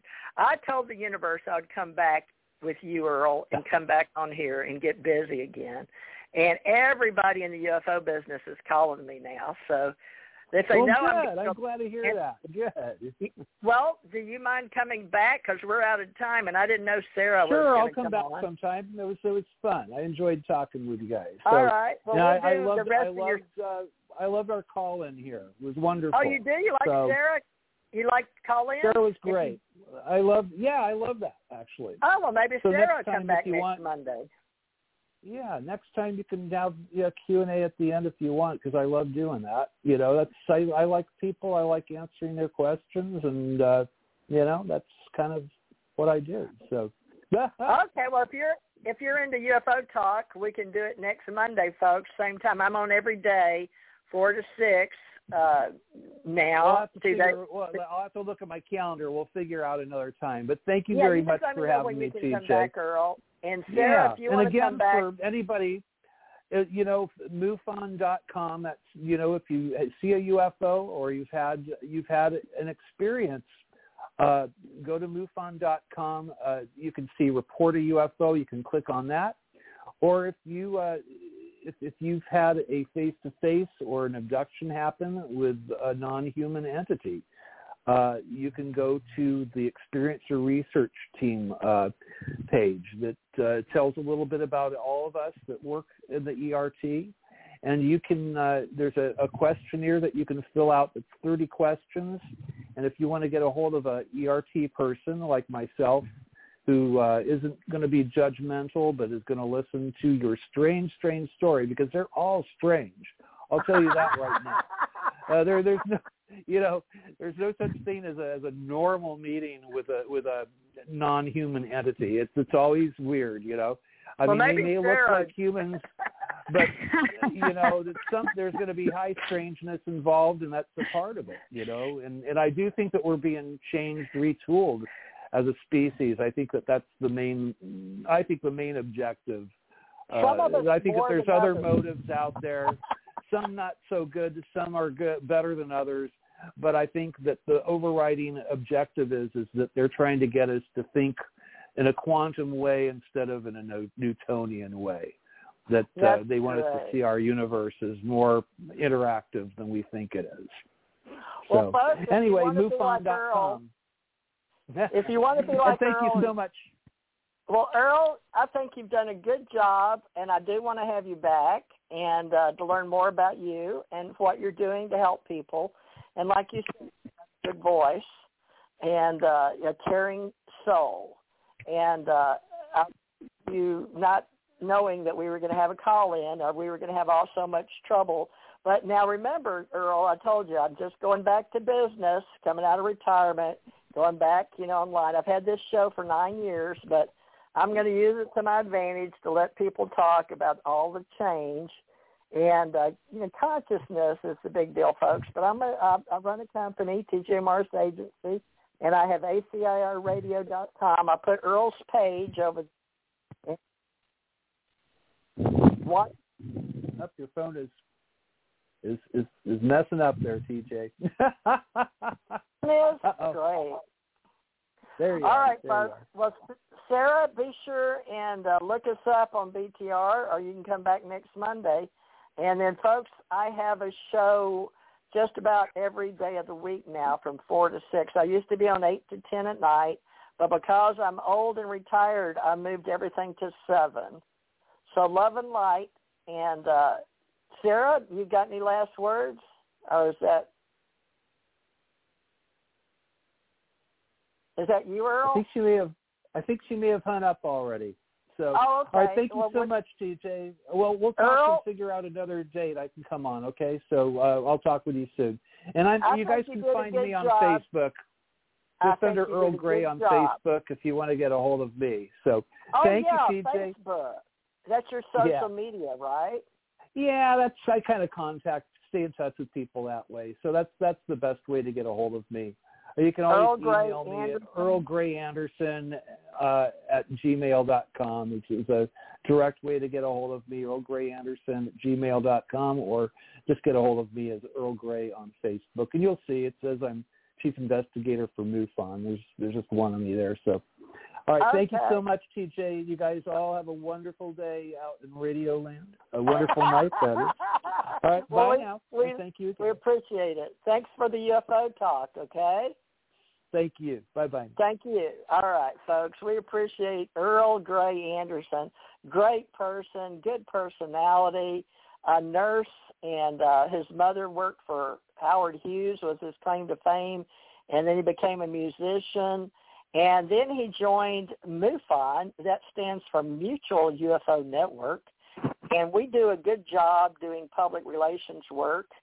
I came around at the same year that David McDonald in Ohio. I was in before, I was really in from 1967, to be honest, incognito, as a kid being trained to do all the UFO stuff undercover because it wasn't accepted. It wasn't in the public eye. So that's what that was about. And now I can live to tell my tale, finally, after 2017. So Ralph Kennedy Johnston, Sr., that worked for Grumman at NASA, and I met May 10th, 2017 on my anniversary. I think it was at my 50th anniversary. Let's see, 67, that'd be 77, 87, 97, 2007. Is that right? 77, 87, 97, 2007. Yeah, 50 years. Good lands. All right. Well, Ken and I have got 50 years into this business as ambassadors for NASA, space, and getting us off this planet, okay? We're ambassadors of goodwill. We're volunteers. We work with ACO Association, UFO Association, and we're ambassadors of goodwill. And Earl was a delight, and he got started in California and with Jeff Krause and doing the California cases. And hopefully we'll get Jeff back on here. He's a delight. Hopefully for me, it's like yesterday, folks. I've got the strangest mind. Some things are just totally blocked, and other things are just like they were yesterday. So Jeff Krause, if you can hear me, come back, do some more shows. And David, I'm sure, is busy running a MUFON, and they have some new people. I have no clue who they are, but hopefully they'll accept the old guys and the old women, men in black. We have stories that are really interesting. So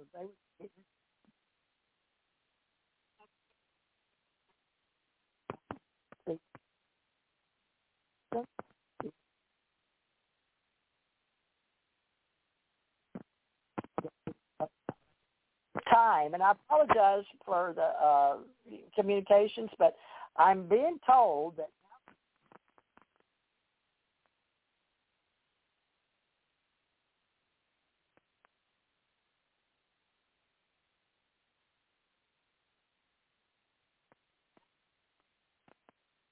goes around the circle, the end.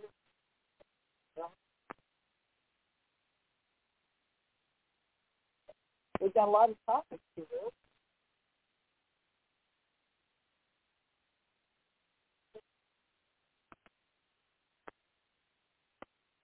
For the UFO talk, and I guess Sarah, who was our secret guest, so this may be a new thing with us. So love and light, everybody, and we're going to check out of here with a real simple little tag off that has a minute, but we're going to shut this off. See you tomorrow.